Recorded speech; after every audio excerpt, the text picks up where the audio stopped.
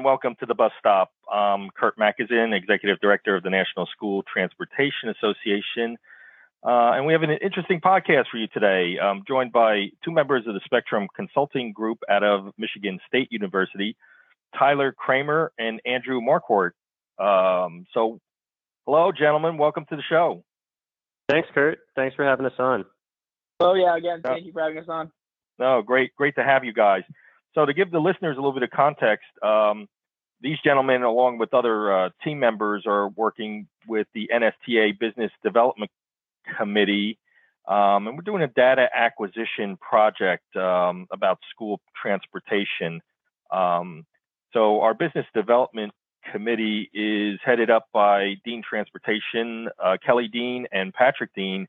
And on this project, John Zaworski is assisting with the data acquisition project in consultation with these gentlemen and their team members from Spectrum Consulting Group. So I'm going to toss it over to Tyler first. Why don't you tell us a little bit about Spectrum Consulting, and maybe you can give the folks an idea of how you got involved with Spectrum Consulting and you know, your major at Michigan State and your interest in these types of projects.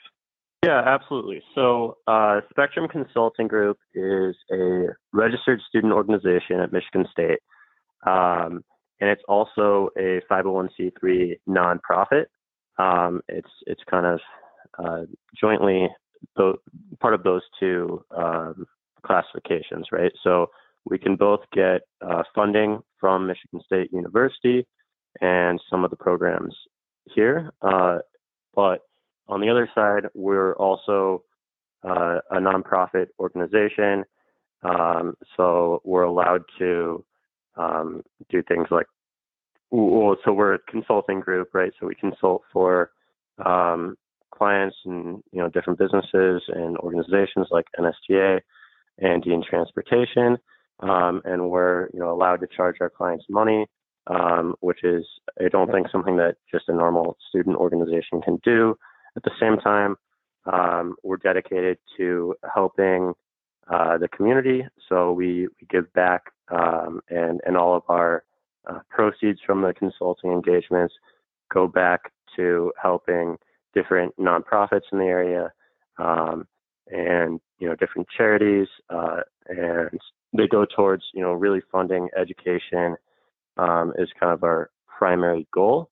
So I got involved with Spectrum because I want to go into the consulting realm after I graduate from Michigan State. And for me, this was a great opportunity to get some experience doing that for real clients. And, I knew some of the people involved and all of them were great people. So I decided to give it a shot. And so I've been with Spectrum now for about a year, and I worked my way up into a senior consultant role. I've loved it so far. At Michigan State, I'm studying finance and economics. And, again, I want to go into consulting after I graduate in the spring. Great. How about you, Andrew? What drew you to the Spectrum Consulting Group? Yeah, definitely. To kind of mirror Tyler again, I think that overall experience in consulting is very valuable, especially being in college as like a 21-year-old kid.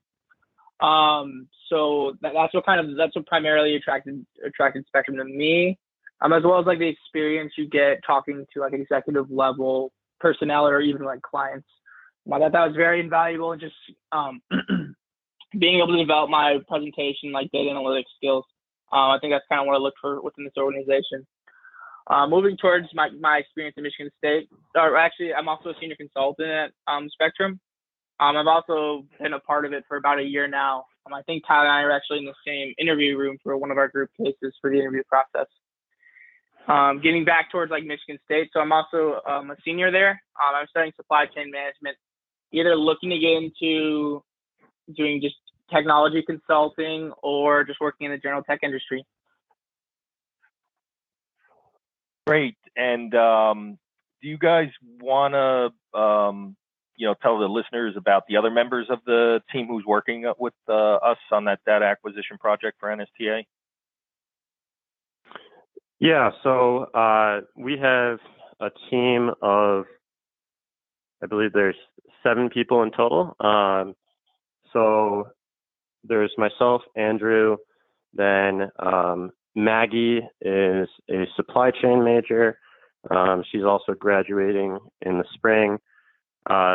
Joey is a supply chain major as well. He's graduating actually at the end of this fall, so just a couple months there. LaFawn is a computer science major. I believe he's a senior this year. I believe he's graduating at the end of the year.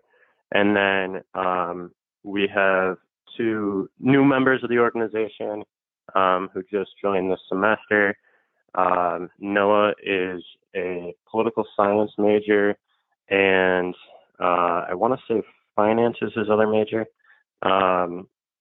And he is, I believe, a sophomore or junior. And then Brandon is a finance major, and he is a junior currently. Yeah, so it sounds like you have a pretty, well-rounded team, working on the data acquisition project. I'm going to throw this one over to Andrew in terms of working with NSTA. What have been your observations or maybe things you've learned over the course of, working on the data acquisition project, about things like school transportation or nonprofit organizations? I'm sure that's been a little bit of an education for you. Yeah, no, definitely. I know even starting off in the first, I would say, week of the engagement, we were kind of blown away by just the sheer size of like the school transportation industry. I would say like the one thing that really stuck out to me is how variable in terms of like the data that's available, as well as like the differences in school transportation across from like a state to state basis across the nation is. So for example, in California, not many students take the bus. Instead, their parents still could drive them to school. Well, that's also not the case in like Michigan, for example. So just a sheer variation of like data as well as just differences in school transportation. That's what kind of stuck out to me. How about you, Tyler? Anything comes to the forefront in terms of engaging with NSTA on the project? Yeah, I mean, I had a similar experience to Andrew, where it is interesting, like how much variation there is between the different states. Now, I'm actually from California, so I knew that most students there don't take the bus, and obviously, I've seen in movies or TV shows, like obviously there are kids in other states who take the bus, but I was also surprised by the numbers and the variation. And then another thing was like I didn't know that lobbying was such a big deal in the school bus industry. So you have a lot of different agents, taking different perspectives, and like the school bus industry is heavily involved in certain areas of politics, and that was something that was interesting to me as well.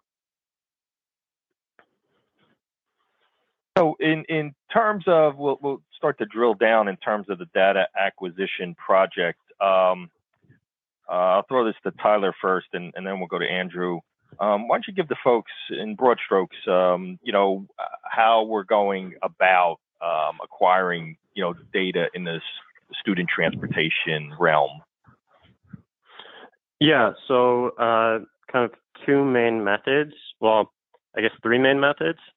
The number one is just looking up data online, going to the Department of Education websites for individual states, or going to the Department of People's Transportation, right? There's all these different websites where you can pull information, but it's not always comprehensive data, and it's time consuming to go to each individual state and look up the data.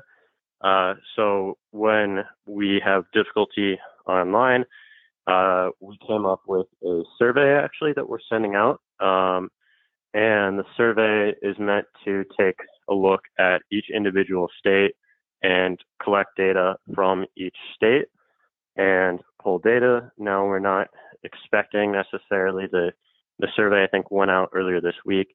We're not expecting to get 100% response rate.